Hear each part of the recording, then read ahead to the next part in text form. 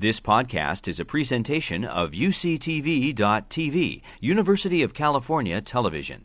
Like what you learn? Help others discover UCTV podcasts by leaving a comment or rating in iTunes. This project that Jennifer and I are working on, we're very excited to be working on this project because it's sort of crystallizing for us some thoughts that we've been sharing in non-written form for a very long time. The paper takes a small slice of this project, trying to bring together, broaden the way in which we think about immigration law to encompass other forms of marginalization, and in particular race, and drawing connections to where the doctrinal origins of the immigration power began in connection with the law governing the U.S. territories and also federal Indian law, which is not a part of this paper, but also a very important piece of that story.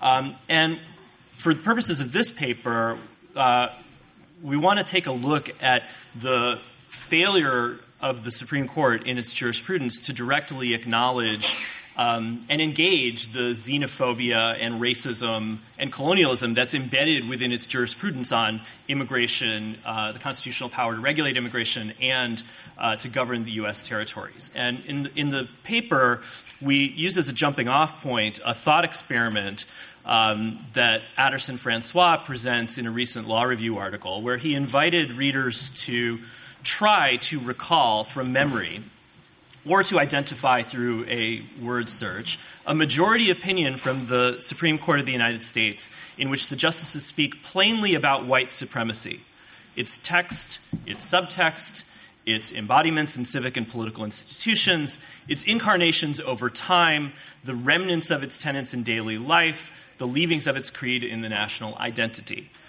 Spoiler, the pickings are rather slim. Professor Francois identifies only really two plausible candidates in the Supreme Court's jurisprudence among majority opinions. You expand to dissent, you can find some others. One is Loving versus Virginia, but really only because it actually uses the words white supremacy, not because it actually engages in any deep, meaningful analysis. And the other one, which is also quite revealing, in District of Columbia versus Heller, where Justice Scalia somewhat opportunistically provides a partial discussion of historical instances in which black people have been denied the same right to armed self-defense that whites have enjoyed. But of course, they're begging the question, why is it relevant in that case and not in any number of others where one could have engaged in that kind of analysis? So what we want to do in this project is using that kind of thought experiment as a jumping off point to think about an analogous pathology in the Supreme Court's case law on immigration and the territories. The racialized legacies of territorial expansion, colonial rule, and xenophobic immigration restriction, of course, have left deep imprints on the court's jurisprudence, particularly in the 19th century. And yet, in the contemporary case law, there is a central tendency to avoid engaging with any of that, whether that's in aid of perpetuating the kind of marginalization that has existed in the past, or in softly resisting it in one form or another. Now, how precisely we plan to conceptualize the idea of legal memory or collective memory in this project, we need that is something that, as a work in progress, we're still refining. One starting point for us, though, does come from a recent paper by Kara Swanson, which is forthcoming in the Columbia Law Review, where she conceptualizes curated legal memory or curated collective legal memory as that which is provided in curated by law reviews, published cases, treatises, the content of law school classes, which is a memory that is both continuous and changeable, related to, but maybe distinct from what some would refer to as the legal canon. What we are suggesting in this project, looking at a few discrete instances of recent cases, is a kind of legal forgetting or legal erasure that is perpetuated in the Supreme Court's case law on both the territories and immigration of that xenophobic legacy and restrictionist and colonialist legacy. This project doesn't, as I mentioned, engage federal Indian law. A more complete project would, and we will certainly acknowledge that and perhaps try to find ways to ensure that we are not also perpetuating that erasure in that manner. But the official narratives that are provided in those kinds of legal constructed memory, those are not. You could define that more broadly, and I think we also want to be careful not to sort of engage in sort of a marginalization of where narratives come from, right?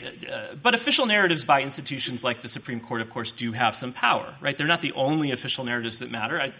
I've been thinking this week about, I've been spending this semester at the University of California, Berkeley, and of course many of you will know that this week the UC Berkeley announced that they will be they have in fact already removed the name Bolt from Bolt Hall. It's now just the law building, because of John Bolt's role in being a forceful advocate for Chinese exclusion. And it's interesting Berkeley is not alone. Some of the leading exponents of the discourse underlying the Supreme Court's case law on the territories, the insular cases, are prominently celebrated former, longtime members of the Harvard and Yale Law School faculties, right, whose names are similarly emblazoned on buildings and in named chairs. But it's interesting as I think about the Berkeley experience. Sometimes as we are remembering, we are also forgetting, right? So to take a selection of statements made by Berkeley's leadership this week, right? The chancellor. In 2017, it came to light that Bolt Hall's namesake, John Henry Bolt, was a leading figure in the Chinese exclusion movement in 2017. The dean, in spring 2017, it was learned that John Bolt was a strong supporter of the Chinese Exclusion Act. The official UC press release. The outcome of a nearly 3-year process launched after a Berkeley lecturer discovered the racist writings of John Henry Bolt. And of course, this is a partial, right? When we speak of forgetting and amnesia, that's not quite precise because, of course, all along there are people who have been remembering and re-remembering and disseminating, right? The things that we'll talk about in this paper are not unknown. And yet, when the Supreme Court constructs its official narratives, there is a kind of erasure and forgetting that is taking place at the same time. I'll turn to Jennifer to talk about the territories cases that we're looking at, and then I'll come back and talk about some of the immigration examples from the current case, and we welcome then, we'll start to talk about the prescriptive questions that we were thinking about. Right, so I think in this first section of the paper, which is not written yet, but is in many ways written because it's not. We're not the first to come here. We want to explore the way in which 19th century case law governing the territories and immigration are explicitly premised on racism and endorsement of the legitimacy of colonial rule over people that are characterized as quote unquote savage, right? That all of that is there in the law, very explicitly in the law, and that you can draw a straight line from there to the contemporary cases. And so what we do in the second section of the paper, which we have more of an elaboration on now, is look at some very recent cases where there's an opportunity to take this on head-on and where the court just doesn't. And we want to sort of explicate that. And so one of the examples that we are drawing on is the recent case involving Promesa, the legislation about the restructuring of Puerto Rican debt. So that's Financial Oversight and Management Board for Puerto Rico versus Aurelius Investment LLC.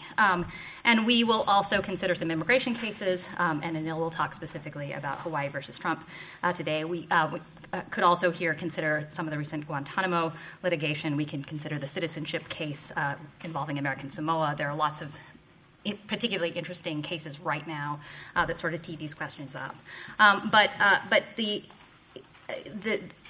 I'll focus right now on the case involving Promesa. What we find here is if we're thinking about what's happening here, we clearly have colonial usurpation of territorial autonomy and authority by Congress, while the coordinate branches of governments pretend that's not what's happening, right? So that's what's going on, right? We have an assertion by Congress about sort of imposing a sort of viceroy-style structure that will tell Puerto Rico how to fix its debt problems, and it's styled as if it's governing through the territorial government, but it is in fact supplanting the government. And so the plaintiffs challenging the statute have brought their challenges under the rubric of the Appointments Clause. So they say this presidentially appointed oversight board created by the act by the act of Congress is constitutionally illegitimate because it is the individuals who are members of this board are not properly appointed. And it's important to note that if we look at the statute, the territorial government of Puerto Rico is subordinated to the board by the statute. It clarifies that neither the government nor the legislature of Puerto Rico can exercise control over or impair the functions of this board. So although it's structured as an entity, although kind of the government is arguing that it operates within the territorial government, it is actually, it supersedes the territorial government.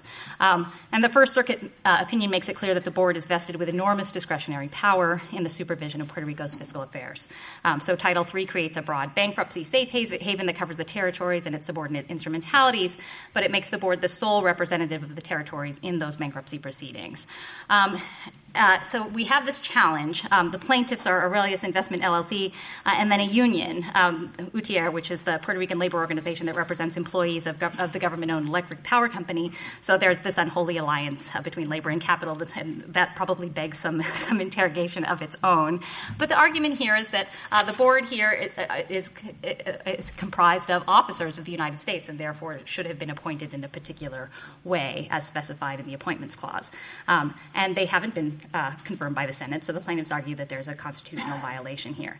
The board members argue in response that they're not principal officers of the United States because they're responsible for purely local matters, but they also have made the argument that the Appointments Clause doesn't even apply to the board in this case because they exercise authority in Puerto Rico, a quote, unincorporated territory where the territorial clause endows Congress with plenary power. So there are two layers to the argument, right? One is sort of a pure Appointments Clause style argument about whether or not the Appointments Clause pertains to the board. But there's a second layer to this, which is whether or not the Appointments Clause matters at all in the governance of Puerto Rico.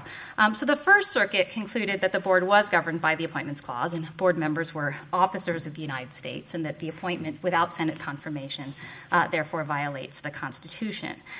In this way, the First Circuit engages in a narrow reading of the territorial clause and says they're not going to accept the premise that the territorial clause displaces the Appointments Clause, but they're also not going to go to a place where they don't feel empowered to go, which is to declare the sort of underlying broad superstructure of the Territories Clause is interpreted through the insular cases as unconstitutional. So obviously the hands of the First Circuit are somewhat tied in overruling Supreme Court precedent in this way, but the Supreme Court presumably does have latitude to engage this question head on. And in fact, in oral argument before the Supreme Court, counsel for the union, UTIER, urged the Supreme Court to overrule the insular cases. She argued that the cases were a dark cloud over the entire matter and that they were, quote, grounded in ideas of alien races and savage people that wrought a constitutional injury on the party that she represented, and that this was something that required judicial remedy.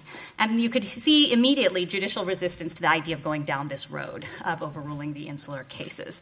So Justice Breyer agreed in a Breyer fashion that this was indeed a dark cloud, but he says, quote, it doesn't matter here because the provision of the Constitution doesn't apply, i.e. we can decide this on Appointments Clause ground without getting into the whole sad saga of the insular cases.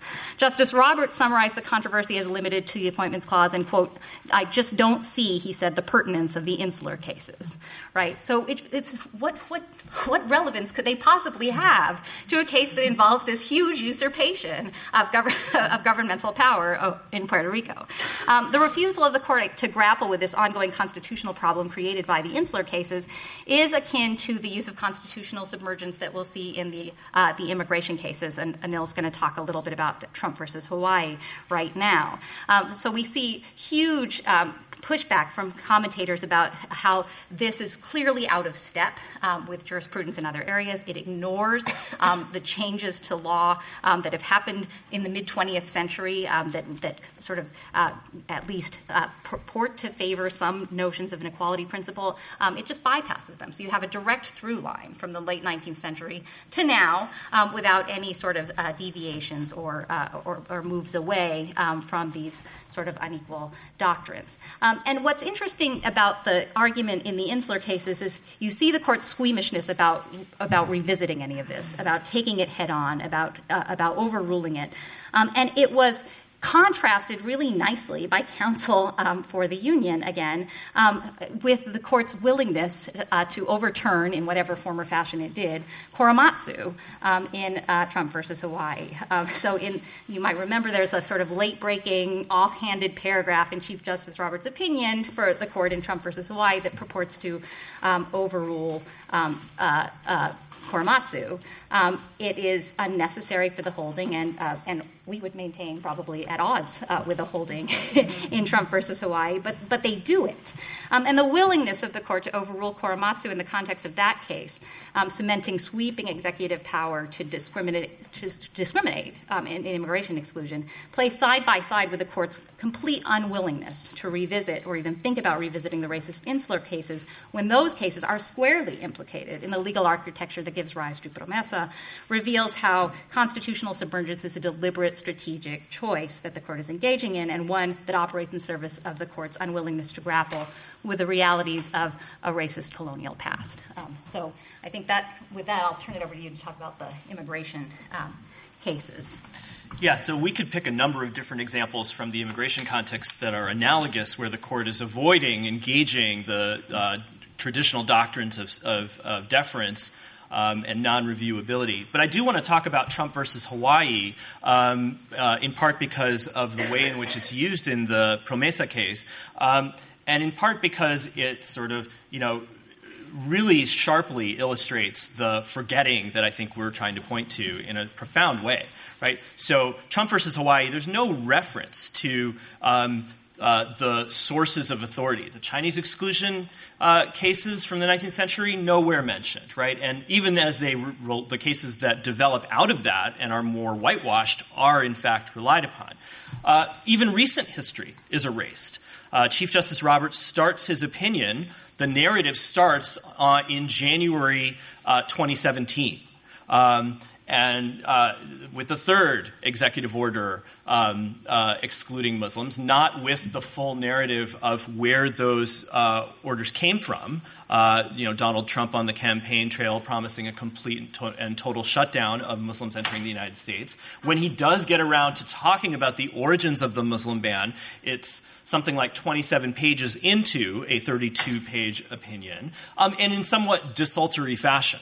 Right, sort of with these kind of hemming and hawing around what is really at stake in the arguments that are squarely being presented by the challengers to the Trump exclusion orders. And then there is, of course, the weird role played by Korematsu versus United States in this opinion. On page 32 of 32.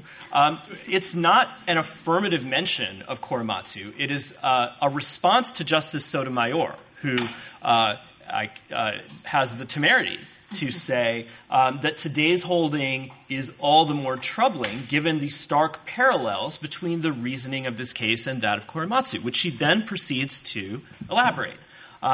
The language, which Jennifer pointed to in Chief Justice Roberts' opinion, is palpably angry at this being raised, right? It's almost like a triggering of fragility, to use another sort of conceptual way of thinking about race, right? Is it, to draw from the work on Robin DiAngelo on white fragility, right?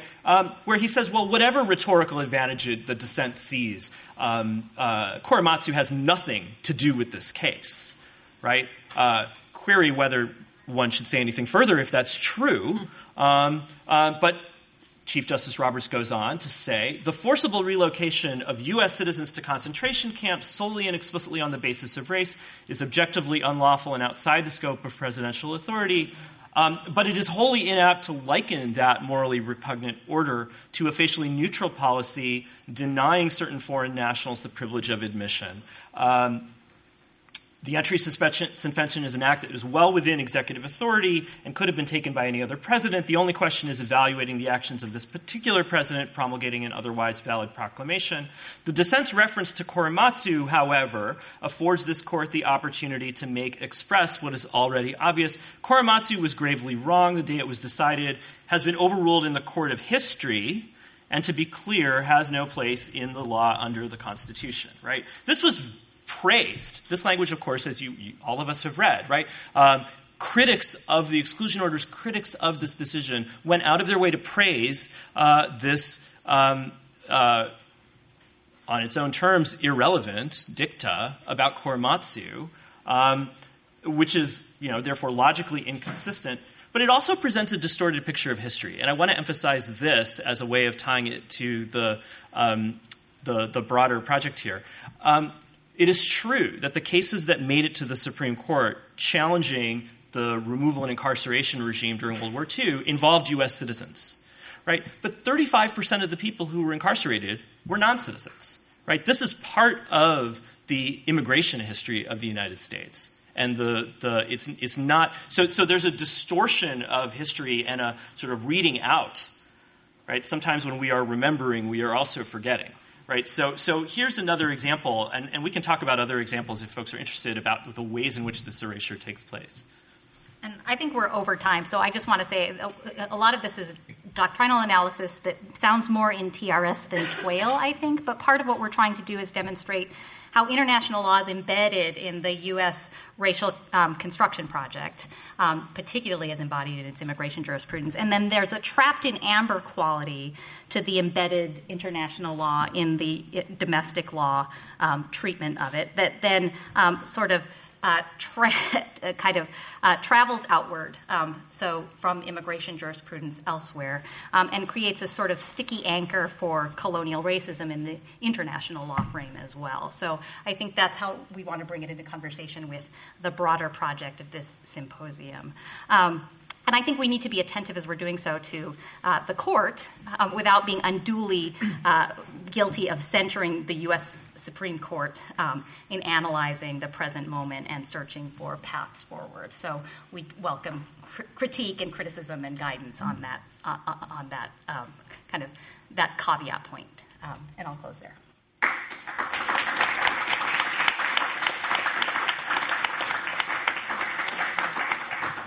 Chantal? Okay, thank you. And good afternoon, everyone. And it is amazing to be back here in this space within a year. So really kudos to the organizers who have so brilliantly put this together. And as I was saying to one of the editors in the hallway just now, it's so crucial to actually create the physical space in which these conversations can occur. And I'm interested in my scholarship in practices of knowledge production, so I know that as an historical fact. And so creating these kinds of opportunities for people to engage is really what allows our knowledge to advance. So I just express my gratitude again to all of the faculty and the students and the staff who made this possible. Okay, I think I've used up 5 of my 12 minutes now, but so I'm going to shift gears a little bit into the international law space, and where the whole point of this conversation is to think about various mutual imbrications between the two planes. But this is building on that presentation that I initially made a year ago now in the initial version of this conversation, which wanted to look at the connections between race, migration, and global political economy and how they connect, in particular in international law, exploring 3 propositions. First, economic migration is a function of global inequality. Second, racial formations have crucially shaped the landscape of global inequality. And third, the social and legal construct of racial difference in its myriad and shifting manifestations and sometimes contradictions, gaps, contradictions, and ambiguities, has played a central role in shaping the international order through which people move in search of economic opportunity. So then I was developing the piece and presenting it, proposing it to this symposium, and realized that I wanted to think more about both of these aspects in connection with each other, so not just migration, but the economic inequality that forms the precursor for migration. So now this piece is even more broad, and the title is Race, Law, and Global Political Economy. And so it's a thought piece about racial hierarchy in law and political economy, and in particular how they manifest in international law and global governance. And so the project is to think about how we understand racialization as part of the process by which institutions of economic hierarchy not only were created but continue to be legitimated. So the paper has 3 sections. The first is a literature review, because one can't enter into this conversation without acknowledging and building on and incorporating all of the incredibly brilliant work that's gone before. And then I focus on a couple of sectors in global political economy, so in particular commodity production and labor migration. And then finally, I think about the concept of technology and racialization as a technology of global economic governance. So I'll try to quickly go through some of the observations I make in those 3 sections. So in the first section, looking at literatures on racial hierarchy in global political economy, looking at literatures that occur both situated in the United States and situated from the post-colonial perspective. So the genealogies that many have been discussing today are really crucial, including the relationship between critical race theory and third world approaches to international law. So I won't say more about that. So much has been said already of value, so I don't know that I could add to it. I do want to, though, give a shout out to Michael's idea of the oral history. So again, thinking about kind of practices of knowledge production, I totally agree with that. I think that would be an amazing project to do an oral history and talk to folks at various moments during the anti-apartheid movement.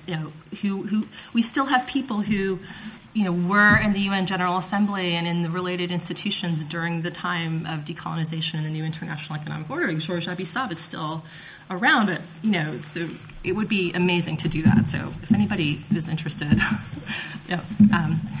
email me. So that those literatures, and then also looking at literatures in economics and economic history.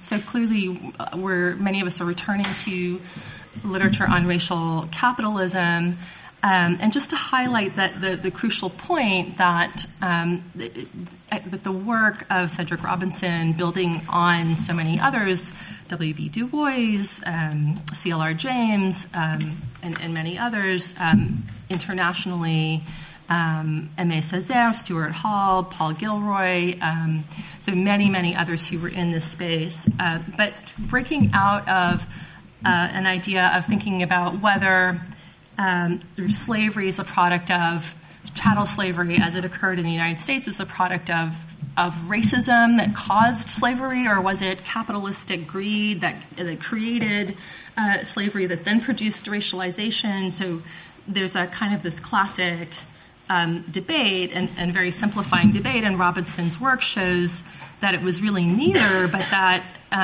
capitalism flowed through these discourses of racialism that had already existed, and so it was organic to they sort of co-constitute each other. Right? So slavery is an organic product of capitalism as one among a wide variety of various forms of labor coercion that would include indentured servitude and waged labor. And that's a rebuke not only of the dominant conception and celebration of capitalism as a kind of end of history formation or a manifestation of classic values of liberalism and universalism, but it's also a rebuke to the sort of traditional left position, the sort of classical Marxist position that capitalism is a fundamental break from practices of feudalism and other pre-capitalist modes of socioeconomic organization that, of course, it builds on those and very much reflects. We still live with feudal and post-feudal, right, forms of economic production and social organization.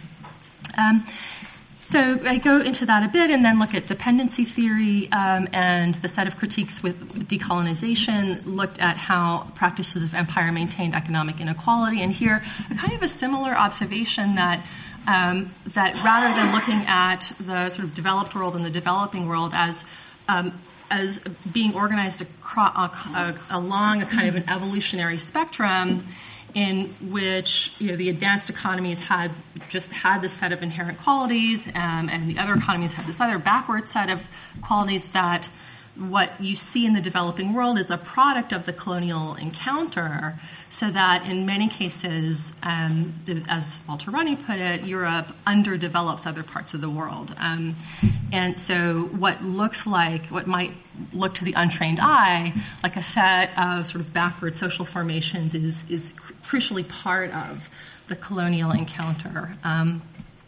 So despite all the differences in focus of all of these different theorists, they're all looking to show how a population once formally excluded from a putatively universal and liberal legal system and relegated to a formally separate and subordinate system, non-whites in the U.S. And other metropoles of the center, third world states in the international interstate community, have been failed by a subsequent formal inclusion that ignored deep-rooted structural inequities. And they show how formal and identity-based differentiation provides the backdrop for early formations of capitalism and colonialism that continue to generate effects today, even as those formal differentiations have been at least partially rejected.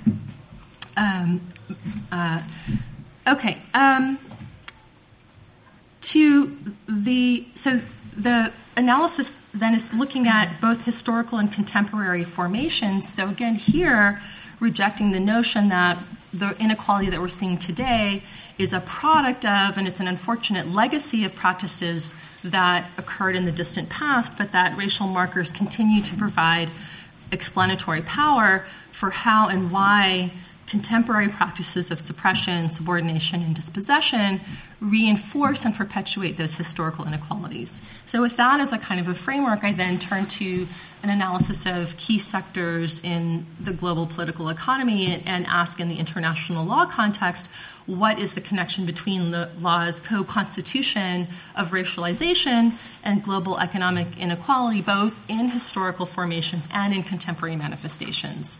So in this section, I'm looking at international legal norms that shape global economic governance, how they reinforce inequality, and how that illuminates the dynamic of racialization.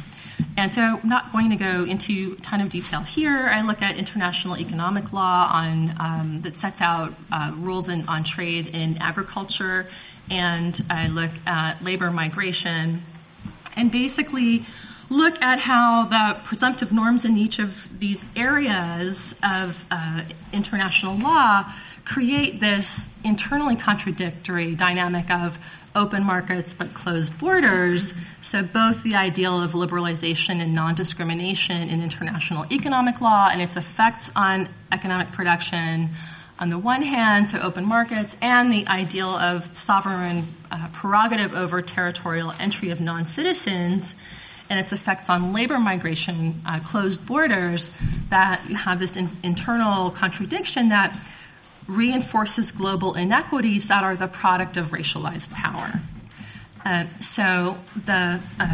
Here I'm looking not just at the history in which explicit racialization and racial formations form the basis for the organization of these patterns of production and movement, but also the way in which the contemporary rules track and have their own sets of gaps, contradictions, and ambiguities that reveal and reinforce that underlying dynamic.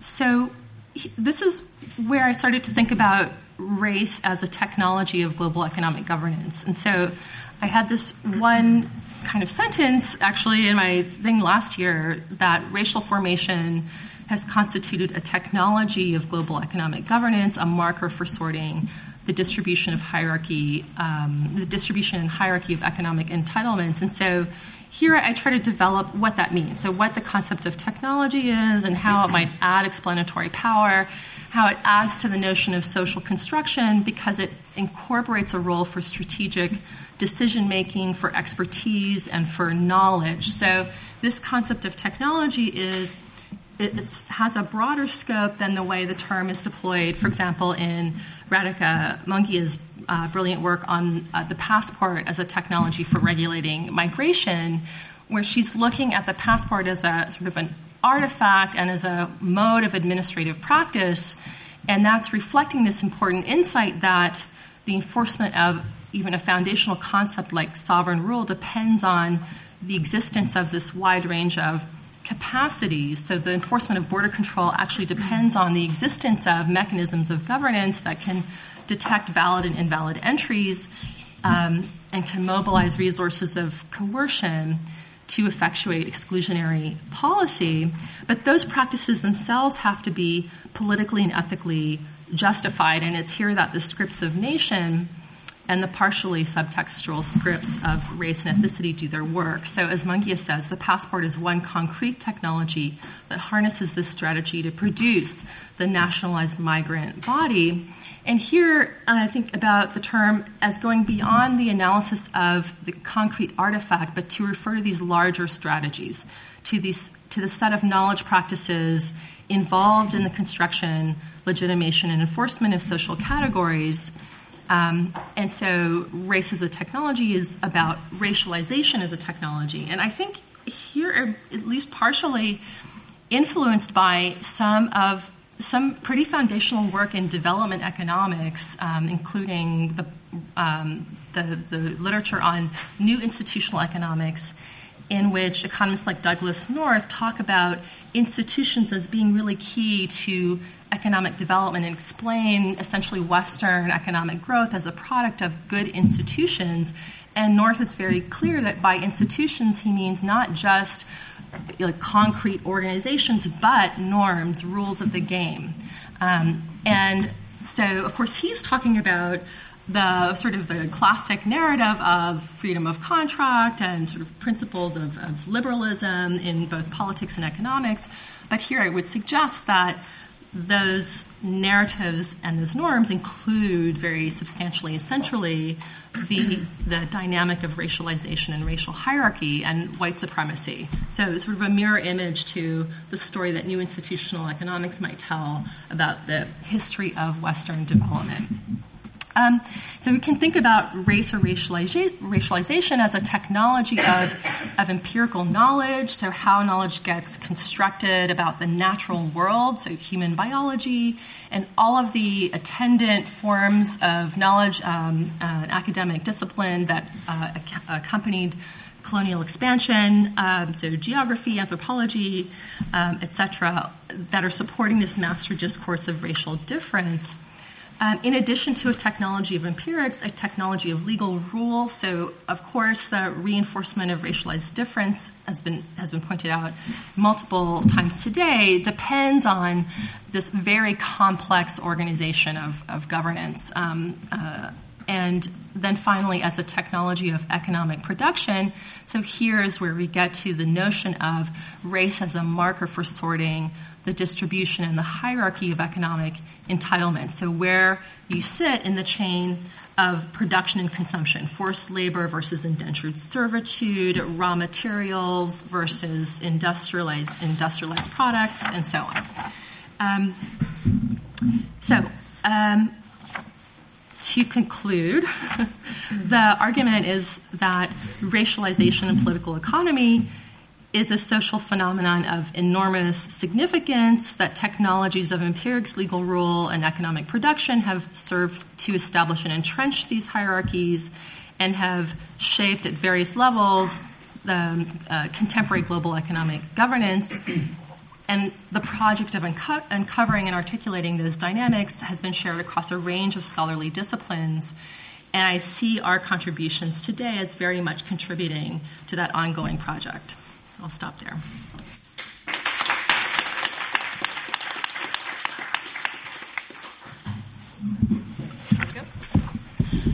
I just want to quickly add my thanks to the faculty who organized, bring together this amazing community. Many of us probably do feel like exiles within, the legal world, and it's really lovely to be in conversation with everyone here. Thanks also to the student organizers who've done just an amazing job, and again, I feel really lucky to be here.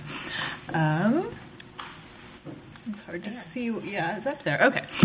So in January of 2017, in one of his first acts as president, Donald Trump signed an executive order authorizing the construction of a wall along the southern border of the United States. The proposed wall would cut across the ancestral lands of the Tohono O'odham, bisecting their reservation, which has straddled the U.S.-Mexico border for more than a century. At the end of the Mexican-American War, in 1848, when the United States seized nearly two-thirds of Mexico, the international boundary line was drawn above the Gila River, just north of O'odham lands. But a few years later, with the Gadsden Purchase, the United States and Mexico shifted the international boundary line again, dividing O'odham land and peoples. The O'odham themselves, of course, were never consulted about the division. The Gadsden Purchase had little immediate effect on the lives of the O'odham, but since the late 19th century, the tribe has lost territory on both sides of the border to settler encroachment, to railroad construction, to ranching, mining, other extractive industries. Since the 1990s, O'odham land has become the site of intensified border enforcement. Members of the tribes are routinely stopped by Border Patrol. Some have been returned to Mexico, though they are U.S. citizens enrolled in federally recognized tribes. In 2006, Border Patrol installed gated barriers across the reservation, and these gates open regularly for family reunions and celebrations, but for the O'odham, the barriers stand in the way of exercising a natural freedom, a freedom of movement that predates colonialism and the nation-state. Nicholas de Geneva has used the term autonomy of movement to recognize this self-authorizing and deeply political capacity, or capacity for movement, exercised outside of and independently of the contemporary nation-state system. For millennia, movement and migration have been essential to O'odham survival in an arid desert, essential to trade with adjacent tribes, and maintaining flexibility in the face of political displacement and ecological disruption. The O'odham have survived the cleaving of their land and community for more than 150 years. The proposed border wall represents only the most recent violation in a continuous, unbroken history of colonial conquest. Until recently, it had become commonplace to suggest that the only thing that liberals and conservatives can agree upon with respect to our immigration system is that it's broken. And talk of fixing it has been limited by a framework of compromise, one that trades regularization of certain desirable immigrants for heightened enforcement and further restriction of future streams of migration, neoliberal kind of reform. But in the few years since he announced his campaign for office, Donald Trump has radically reframed the immigration debate, recasting it in explicitly paranoid terms of white nationalism, characterizing immigrants as invaders, insinuating that they threaten not only the physical security of white Americans, but the survival of the nation itself. Since taking office, the Trump administration has implemented a series of viciously anti-immigrant policies, testing the norms of polite discourse and legal constraint, often leaving his critics bewildered at the apparent weakness of our public norms and the apparent incapacity of our institutions to constrain the president, particularly in his dealings with immigrant non-citizens. The Muslim ban, the separation of parents and children, proposals to end birthright citizenship, all of these have been met with demonstrations of liberal outrage. That outrage, however genuinely felt, has failed to give rise to either a sustained critique of our current immigration system or a meaningful alternative to it. And it's that failure of liberal imagination that my contribution seeks to address. So in the past couple of years, a number of writers have attempted to trace the origins of white nationalism to earlier moments in American history. Henry Louis Gates Jr., for instance, locates it in the redemption or the reassertion of white supremacy after Reconstruction. Others trace the fear of white genocide and racial replacement back to the eugenics movement and nativist policies of the early 20th century.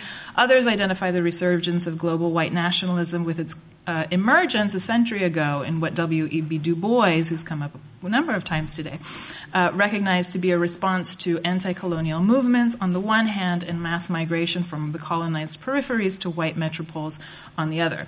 And in this paper, I wanted to argue that white nationalism has its roots in the soil itself, of course, in the very construction and composition of the United States, a state founded in conquest, shaped by histories of territorial expansion, native elimination, racial slavery, and as Aziz Rana pointed out, unilateral exercise of economic and military power abroad, as well as immigration policies that have tended to encourage or facilitate white settlement on the one hand while controlling race migration and social mobility on the other.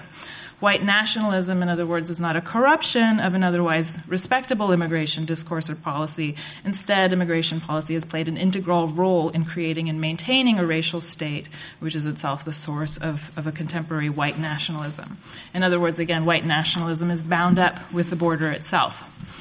My paper then seeks to intervene in legal and public debates by asserting first that if we're to imagine a meaningful alternative to our current immigration regime, then liberal or progressive Americans have to be willing to confront white nationalism, its relationship to settler colonialism, colonial capitalism, and bordering practices. And second, recognizing that white nationalism has its roots in settler colonialism, my paper urges us to sort of press beyond the nation-state framework within which questions about immigration law and policy are often framed, and replace it with a temporally and spatially expanded framework of settler empire, to invoke, again, Rana's enormously useful term. In scholarship and public debates about immigration, we often take for granted the normative and conceptual priority of national borders, as though borders came first and migration second. But national borders, the contemporary nation-state form, the international system of nation-states are relatively recent formations, settled in the aftermath of World War, the closing of New World frontiers, the collapse of European empires, and the clamoring for post-colonial independence. And in the United States, which I'm interested in thinking about a little bit more carefully, I think the autumn remind us that there's nothing natural or inevitable about either of the United States' contemporary borders, nor its power to restrict movement across borders. Their presence reminds us not only of their prior and persistent claim to lands now situated within the United States, but also the priority of their claim to move freely across those same lands. Part of my paper, then, is an attempt to remap the crisis. And so the language of crisis is often used to refer to the flow of unauthorized migrants across the U.S. southern border. The word crisis is sometimes used to refer to the senseless suffering endured by migrants forced to flee their circumstances, but more often, I think, it's really used to refer to a loss of control over the border or a loss of control over unruly others. The crisis, in other words, is really a crisis of state control. The problem with unauthorized migration is not that it threatens national security, as Trump has vaguely asserted and as the Supreme Court has long maintained.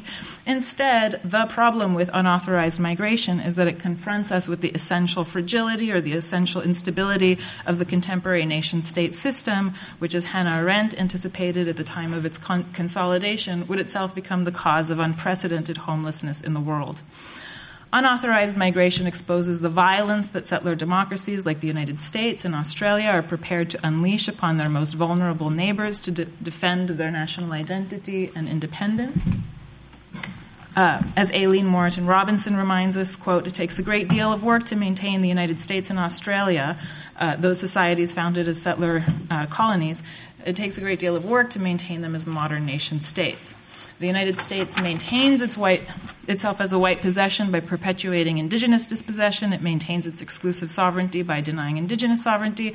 And they maintain their essential whiteness in the United States within a continent that was once inhabited exclusively by non-white people by enforcing its borders and denying others' mobility, overwhelmingly indigenous peoples. In much of post-colonial Asia and Africa, the nation-state is often felt to be an ill-fitting imposition, reflecting the experience and preoccupation of former colonizers rather than the desires of the once colonized. In the United States, the nation-state form, as that imagined unity of people, place, and government, is further complicated by the United States settler imperial history. So in part of the paper, then, I attempt to denaturalize or unsettle the apparent fixity of U.S. borders by recalling histories of continental conquest and overseas expansion, processes that have involved the continuous redrawing of territorial boundaries as well as demographic boundaries, as others have already mentioned. Paul Freimer reminds us the nation's appetite for territorial expansion has been limited only by racism. After the Mexican-American War, for instance, though the United States could have seized more land, it took to the unsettled half into which the U.S. could introduce an American population, avoiding incorporation of non-white mestizo and indigenous populations. As Laura Gomez, who was here earlier but is gone, has demonstrated, the United States refused to incorporate non-white peoples as self-governing citizens, deferring statehood to the New Mexican territory well into the 20th century. By contrast, as Rana has shown, European immigrants were often encouraged to settle with land grants, voting rights, among other inducements. And it's worth recognizing that settler colonialism and nation building has involved not just racial selection, but racial expulsion, periodic racial expulsion. So legal histories that tend to focus on the legislative means of racial exclusion sometimes obscure the role that brute violence has played in securing the United States as a white possession. It's perhaps no accident that the euphemism now used to refer to the deportation of immigrants, removal, is the same euphemism that was used to refer to the expulsion of indigenous Americans. And that pattern of racial removal is one that has appeared as a strategy for eliminating indigenous people from the continent as well as overseas territory, which is what this slide shows. And it has been a consistent strategy for dealing with other racialized groups, from African Americans subject to varieties of forced migration and confinement, to Chinese and Indian immigrants purged from cities across the Pacific Northwest in campaigns of coordinated violence, to Mexicans aggressively recruited to work on farms and factories during periods of economic boom and then forced to repatriate during times of bust. Of course, the United States has never been contained by its own borders. The United States has never been contained by its own borders, economically, politically, or otherwise. The War of Independence was, in large part, fought to transgress an imperial boundary drawn to prevent settlers from claiming Indian land. The United States has expanded and contracted its overseas empire a number of times since the early 20th century, and it maintains an archipelago of military bases around the world, stretching the physical reach and conceptual plausibility of territorial limits or boundaries. So resituating immigration within a spatially expanded terrain of settler imperialism, I think, allows us to bring into a single field of analysis the relationship between immigration and empire, or the unilateral assertion of economic and military power beyond its borders. That's sort of what I mean by empire, and particularly within the Western Hemisphere. In his 2012 documentary called Harvest of Empire, based on a book by the same title, Juan Gonzalez traces major migrations from several countries in the Caribbean and Central America to a history of U.S. intervention with which many of us are familiar, formal domination or occupation in some instances, as in Puerto Rico and Cuba, but in more recent histories, informal or covert intervention, as in Guatemala, Nicaragua, and El Salvador. The documentary, if you've seen it, is exhausting in the way that in which it plods through the history of one country after another. The story of U.S. aggression remains constant, though the sort of particulars within each nation change. But over the course of the film, the grid of nation states that organizes the narrative begins to give way to another picture, one of a centuries-long hemispheric war, and it's within that context that I want us to sort of resituate the border conflict. So I want to conclude with just one final image. In the days leading up to the midterm elections, the president sought to drum up support for conservative candidates by promising to defend the United States against a migrant invasion. As a caravan of migrants, overwhelmingly asylum seekers from Central America, overwhelming indigenous peoples, made its way through Mexico, the president sent armed guards to the border, at one point suggesting he might even order guards to shoot. The president's opponents, meanwhile, had very little to say in response, insisting on changing the conversation to healthcare. But if we were to widen our frame a bit, we would recognize that, in fact, it's not the immigrant who is the invader, it's the settler. It's the settler who, as in a Hollywood Western I reference in the paper, the settler finds himself surrounded by natives, but it's the settler who presents the danger to the natives and not the other way around. It's the settler rather than the native who invades, and it's his own act of invasion that occasions his terror, which he then uses to justify catastrophic violence he inflicts upon others. The migrant, then, I think, presents us with an ethical challenge to recognize what is human or sacred in the other. And by failing to meet that ethical challenge, we also miss an opportunity for epistemic correction. The caravan challenges us to see things differently, to unsettle the settler's self-image. And we also miss an opportunity to imagine an alternative order, right? One within which the unauthorized migrant is a self-authorized migrant who presents us with a way of imagining an alternative geography, to use language that was already offered, premised not on a kind of border imperialism, but a relationality, reciprocity, and interdependence. Thanks.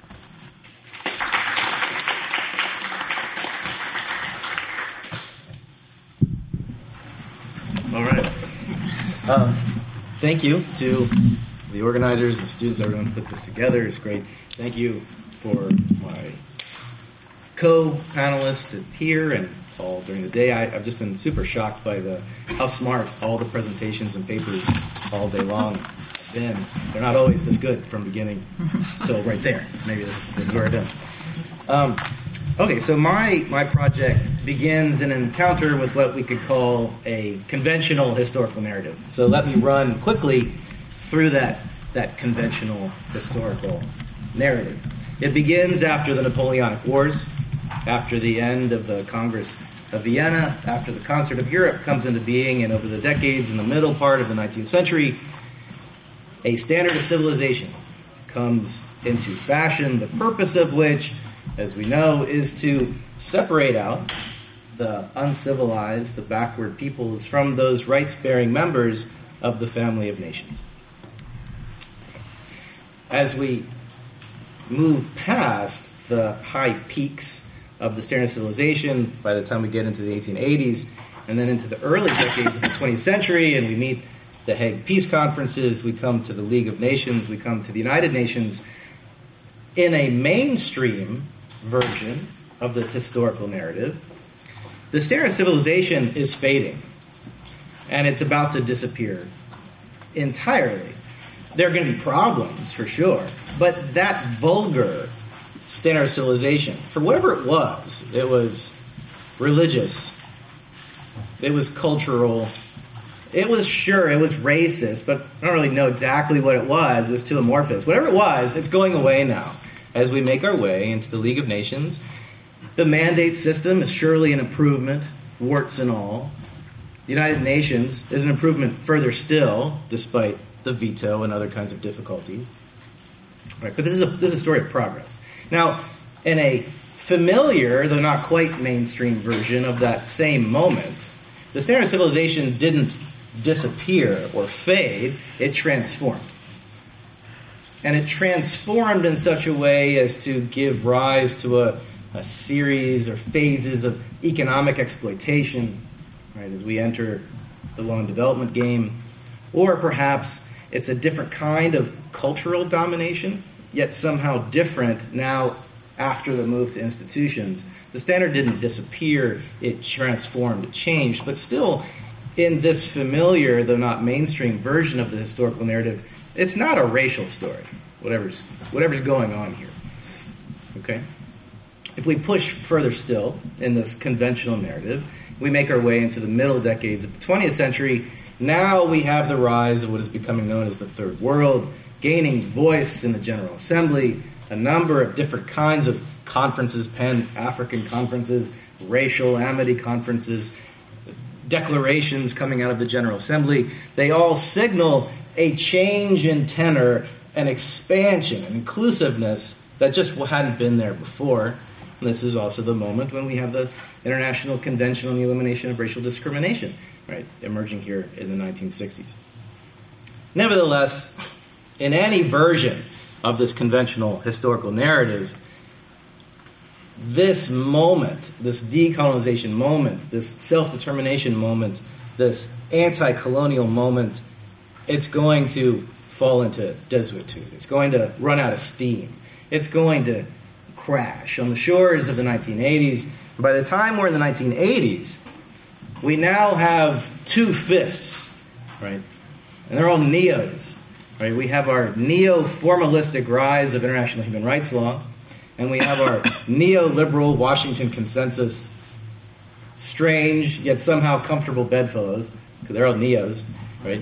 Joined together in the 80s as we push forward into the moment of globalization that takes us into the 21st century and past 9/11 and those transformations. Okay, so this conventional story leads up to the question that's at the center of my project. At the contemporary moment where this conventional historical narrative ends, and we ask this question, well, what is the problem with race in international law today? Is there a racism problem in international law? Sure, there are racists. But is there a problem for international law that we would call racial or racist or something like that? Because if there is, it seems we already know the answer. And the 1980s crystallized that answer. If there's racism, eliminate it. If there's discrimination, get rid of it.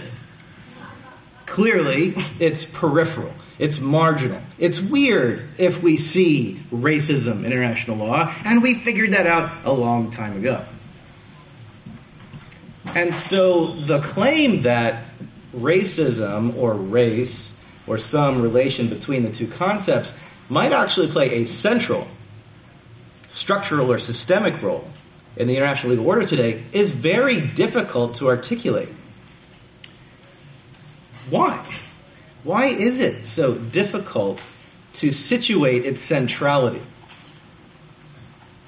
Well, I don't think it has to do with a lack of interest or a lack of resources or a lack of will. I also don't think it's the work of some secret cabal of evil, racist magicians out somewhere either. But what is going on, right? So James earlier today, when he says, what's going on with this Oxford Handbook on comparative foreign relations law with its 5,000 chapters that's moving across every angle of foreign relations across the world, and there's nothing racial about it. Or if you pick up a book on the 27 different ways of thinking about international law today, and race isn't anywhere in the table of contents. And they just go on and on. Right? It just doesn't appear. Why? So my project focuses on a potential answer to that question, and it's the idea of racial ideology. So racial ideology in international law is my answer, the one that I'm trying to work up as the answer to that question of what is going on with respect to the difficulties that we encounter in conversations about how to situate race in international law with our colleagues and in the discipline more broadly. So I don't have any time in this presentation to dig into what I mean by ideology. So I'll just give you my working definition here, which is this. I define a racial ideology as a style of naturalizing juridical science in which patterns of argumentative practice at once give structure to indeterminate legal concepts and justify relations of domination through the use of seemingly neutral racial classifications. Okay, so if I start the story over, and now racial ideology is the target, and not the standard of civilization, and we look to the 19th century, and we're asking, well, what was a classic form, a classic style of racial ideology, and what did it do? It starts to orient our gaze in a very different sort of way, and I think what Chris was doing in his presentation this morning was a very similar sort of spirit.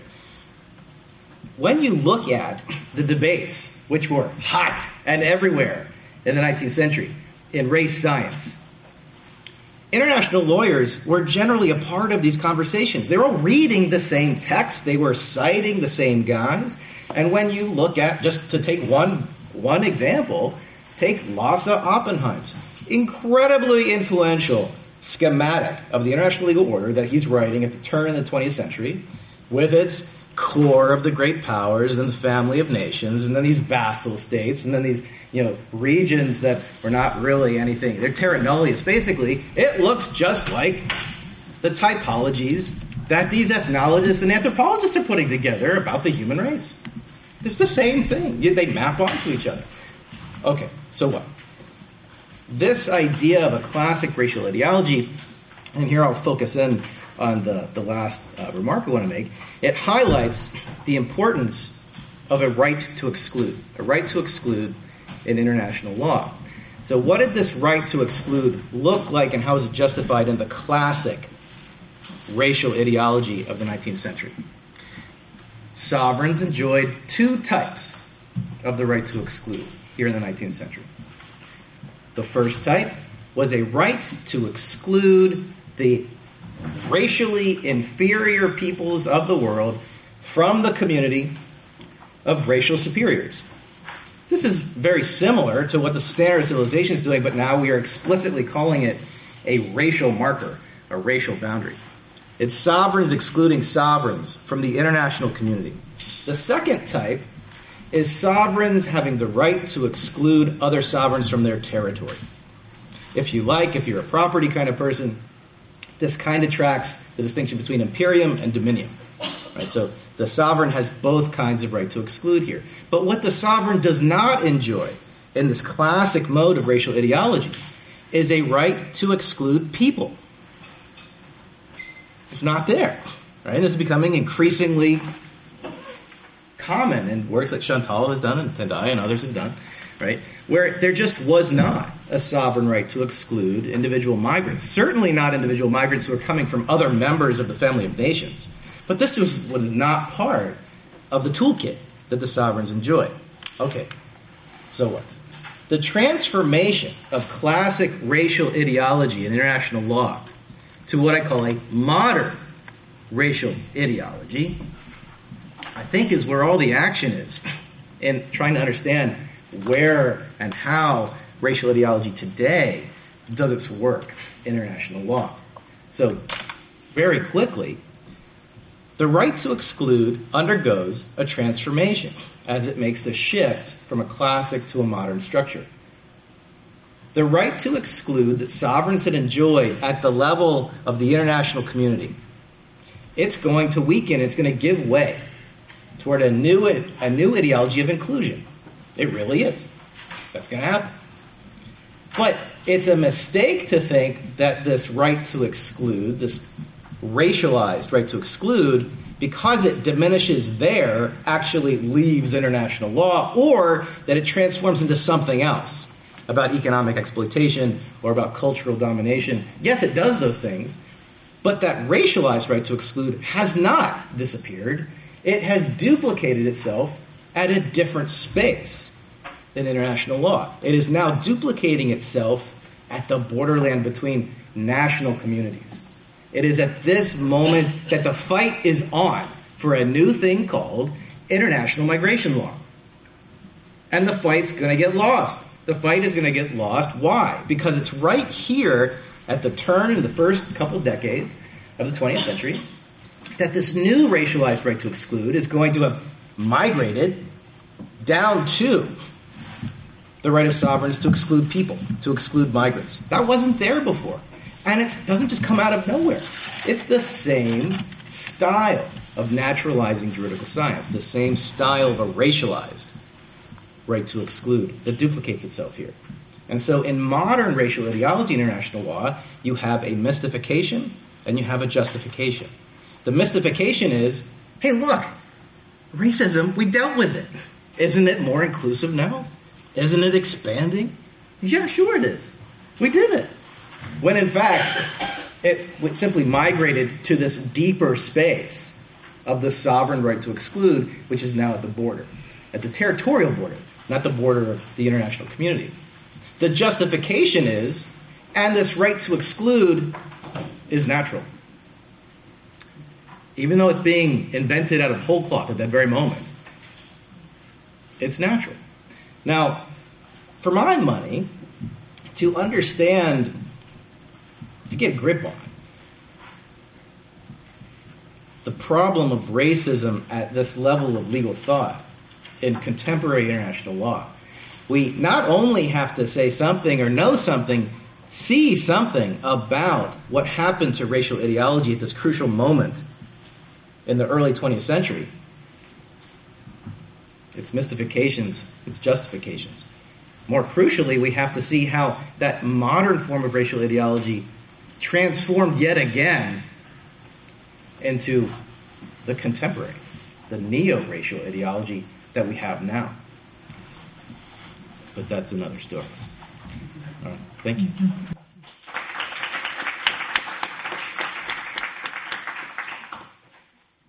Thanks so much to all the panelists, and thank you again to the organizers for enabling us to keep this conversation going. So unlike Michael, who got to sit back, be the uncle who sat back and took a drag of his cigarette, I'm like the fourth auntie whose house you visited this afternoon, and I'm trying to stuff another piece of halva into your belly. So I don't know that I'm saying anything new, but maybe you'll like my carrot halva. So in particular for this conversation, this transnational legal discourse on race and empire, migration is, of course, a salient point of study. It is, of course, inherently transnational. It involves crossing borders, yet there's an interesting chasm that some of us on this panel and in the audience are working on between domestic and international law, similar to the CRT TWAIL gap. As currently performed on the world stage, as the panelists have ably shown, migration is deeply racialized. And there are, of course, key connections to empire. And Shirali reminds us, importantly, that indigeneity should always be our starting point. And though those of us who have studied migration law for some time are not surprised to see both the constitutional order and the international project. We're not surprised to see their seams showing. Perhaps we're taken aback at the ferocity with which it has happened. But migration has long highlighted, as Aziz spoke about, the failures of both of these projects to live up to their own myths. So let me start by talking a little bit about the agenda of international legal thought with respect to race. Like Daryl and others, I really struggled a lot with the slipperiness of the concept of race. I, of course, recognize its importance in this conversation, but trying to figure out what exactly it is we're talking about was a challenge for me. So I wanted to foreground some of those questions with the hope that we can continue the conversation about them. The first question is, of course, the one that the halva that Michael already gave you, which is what is the work that race is doing in international law, right? That's an important question. And one of the points that the panelists raised is that this is structural work. This is not an aberration. That's a really important point. And we need to expose both the continuities and discontinuities. I think that's one thing that we want to say. Chantal lays out very helpfully this idea of race as a technology of domination. In the way that it shapes our conceptions of the world, and race is something we must continually navigate. This gives us a sense of the hidden work of ideologies of racial domination, and also keys us into the practical and strategic dimensions. I also want to ask, as Michael did, I want to flip the script a little, and we need to ask, what work is white supremacy doing in international law, right? This is not just about race, this is about white supremacy. So, of course, my panelists gave all kinds of very thoughtful answers. This is about economics. This is about movement.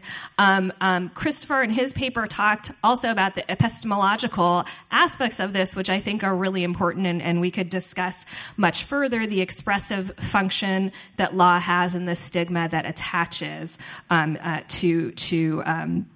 to white supremacy and race. And at the heart, as others have said already today, this is about one's ability to govern one's own nation, oneself, one's autonomy, I think is at the heart.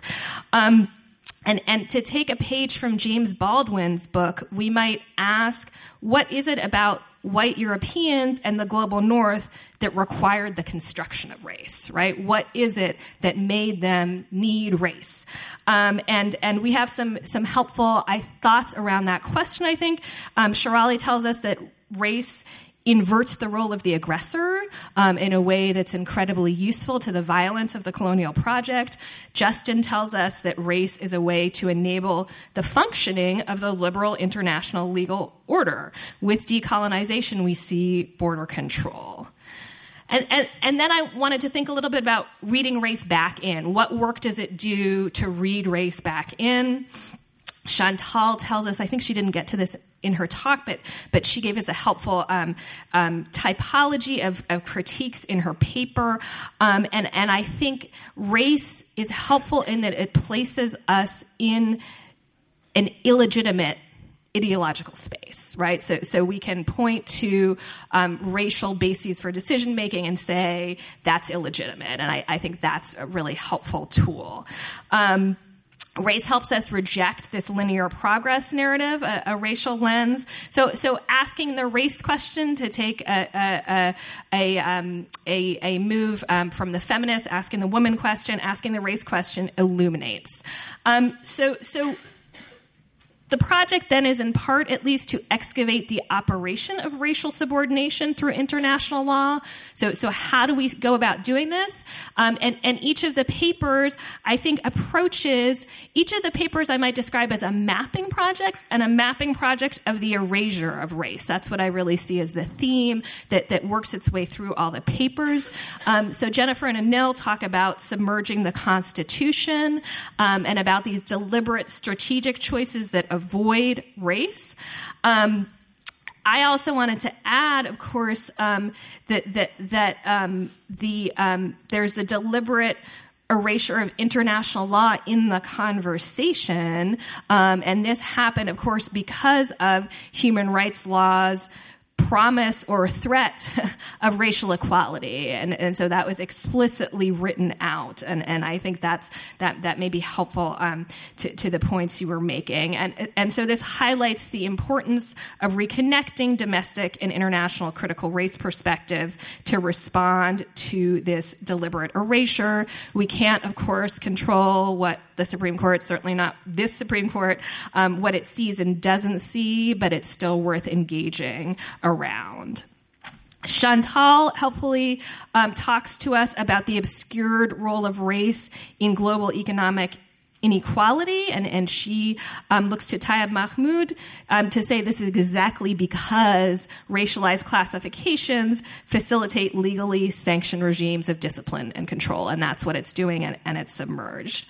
Shirali talks about the strenuous avoidance of these histories that she tells, of white settlement, Native elimination, racial subordination, and exclusion. She tells us of the separation of using time to separate the colonial past and the ways in which maps obscure these histories, and the histories of the imperialism of free trade, the exercise of economic and military power and violence. Justin engages with the slippery concept and talks to us about the shifting of the work of racial ideology in international law from colonialism to borders and economic development. He talks about the idea of sovereignty as universal and race as the technology through which it's applied to non-white people. So stepping away, as he says, from this classic racial ideology to the nation, we have to understand how this classic mode modernized to grasp the centrality of international law's race problem.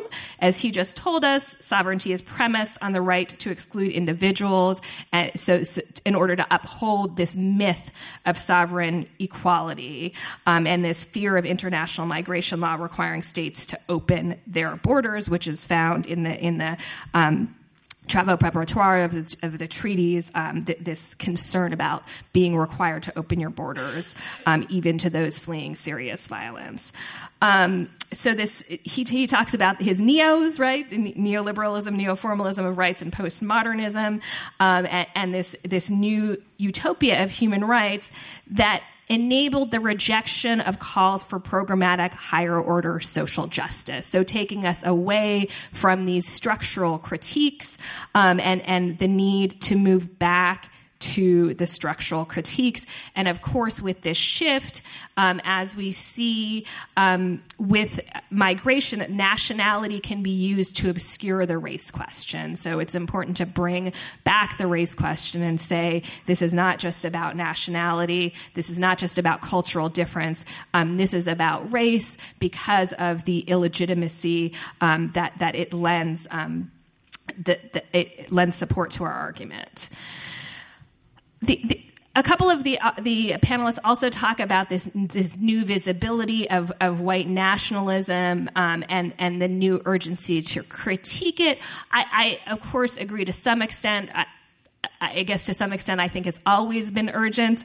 But I will say, for those of you who have not been subject to the firestorm in your inbox of the immigration law scholars, there is, as we've been sitting here today, a new Muslim ban has been implemented, now banning nationals of 6 more countries: Burma, Eritrea, Kyrgyzstan, Nigeria, Sudan, and Tanzania for non-immigrant, and Anil tells me immigrant visas. So this is indeed urgent. It's happening as we speak all the time. It's impossible to open your inbox and not find a piece of horror in there. And they also talk about the liberal response, which is basically to join the restrictionists. So the importance of foregrounding race, again, to question that move. And because I also want to raise the point that because white nationalist ideology travels so effectively, our response has to be transnational. So there has to be this joining of the domestic and the international in order to respond effectively. So Shirali asks, how do we unsettle these borders? And Neil and Jen also talk about the particular role of law in reifying settled disputes regardless of their accuracy. So thinking about law in that way and the way it settles race questions, the importance of pushing back. I think all of the panelists point to the importance of a response that ties history to the present, right? That opens up empire and economics, as Chantal does, settler colonialism, as Shirali does, and race through culture and nationality, as Justin does. White supremacy has deep roots domestically and internationally, and it's inextricably linked to the movement of people, because the movement of people both enables and threatens white control. So being mindful of the instability of border imperialism, this is an important place to do the work. So I'm just going to close with a couple of thoughts. The first one about, of course, the challenges, right? This is still a conversation about bringing CRT and TWAIL together, and there are challenges. So first of all, to centering race in TWAIL scholarship, this is a move that's going to require a lot of minds to work on. And to have a transnational approach that theorizes race and empire within, through, and across national borders, and where are the shortcomings of CRT in capturing these global dynamics? There's little about race in international law, as many folks have said today, even in TWAIL. But these mapping projects begin to show us ways that we might begin to meet these challenges. So I guess I'll leave you with a couple of final thoughts. First of all, the point that Asla and Tendai have both made in their paper, and by bringing us together, is the importance of building intellectual community around this research agenda. And I think the real thirst for this space that we saw in March and we see now, that it's so important to open up this space to have these conversations and to keep having these conversations. As Shirali says at the very end of her paper, thinking about our shared capacity to imagine our way beyond the enclosures of the present, and to think about what is enclosing us. And I think the papers talk about erasure and historical amnesia. And while we're doing this, to of course be mindful of the voices that we're putting forward, in particular being mindful of including the voices of newer scholars in this group, and also to of course the many subjects of international law who don't have the same platform that we do from which to express our thoughts, to do what we can to bring their voices forward as well. Thank you. You've been listening to a podcast by University of California Television. For more information about this program or UCTV, visit us online at uctv.tv.